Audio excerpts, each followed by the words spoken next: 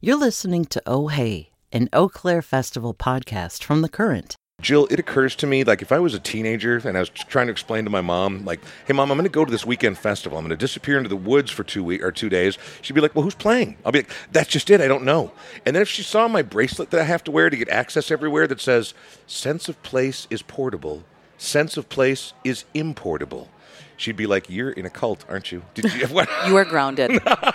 You're not going anywhere. Because it's not a usual festival. Eau Claire Music and Arts Festival is genuinely breaking the mold, and we got a chance to get some real deep insight on it today, and it's fascinating to watch it unfold. And The Current's Mac Wilson is with Team Current this year.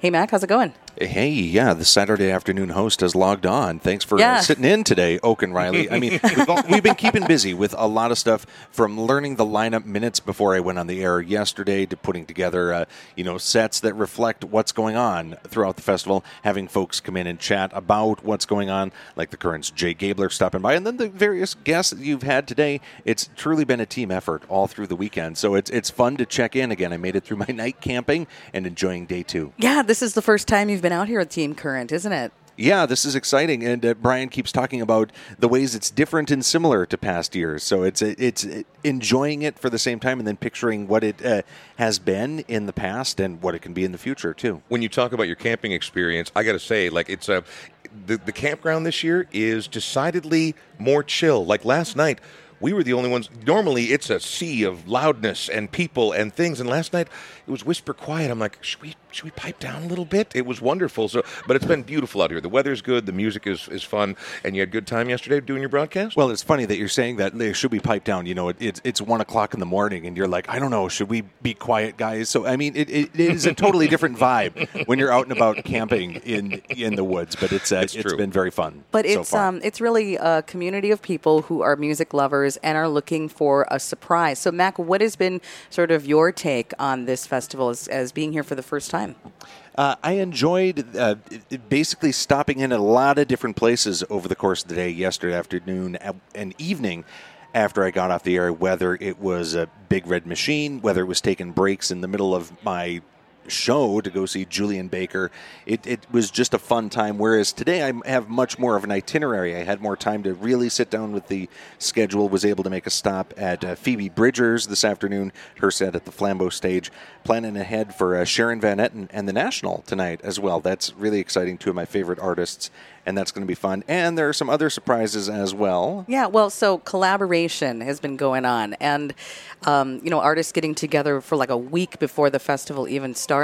And we've been looking at the Eau Claire app, and you get these notifications that a band is coming up in 10 minutes, or, there's going to be a collaboration on this stage, so you should get over there. And so we sent you on the Herbeck mission because we got a notification that Herbeck is up in 10 minutes, and we're like, who is that? And that's happened a lot, where it's like, that thing of discovery, we're like, we've never heard of this person, so we sent you on a mission to check out Herbeck. Yeah, so yesterday afternoon, Francis and the Lights did a set out here, and Francis shouted out his dudes Herbeck, and we're like, okay, Herbeck's got to be somebody popular, so I ventured out to one of the art installations here called the Music Box Outpost.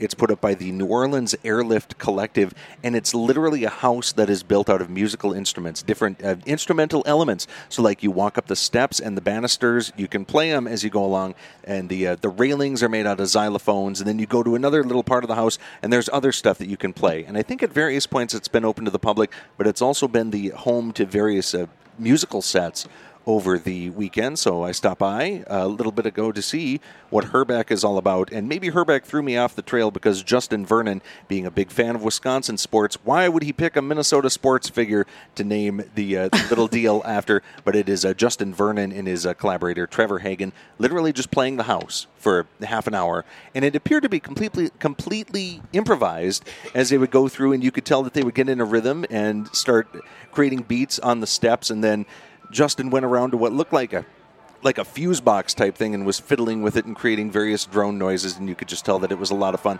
I asked the guy next to me, I'm like, do you really figure that this is improvised? He's like, I don't know if anybody could really. Can you imagine coming to this house ahead of time and trying to plan like exactly what you're going to play? Of course, sitting in somebody's backyard or something. It's got to be improvised. So it was really fun to stop by and see Herbeck. And find out that it's Justin Vernon and one of his collaborations. And it was clearly Justin Vernon, you could tell, but they were each wearing masks at the same time. Wait, what?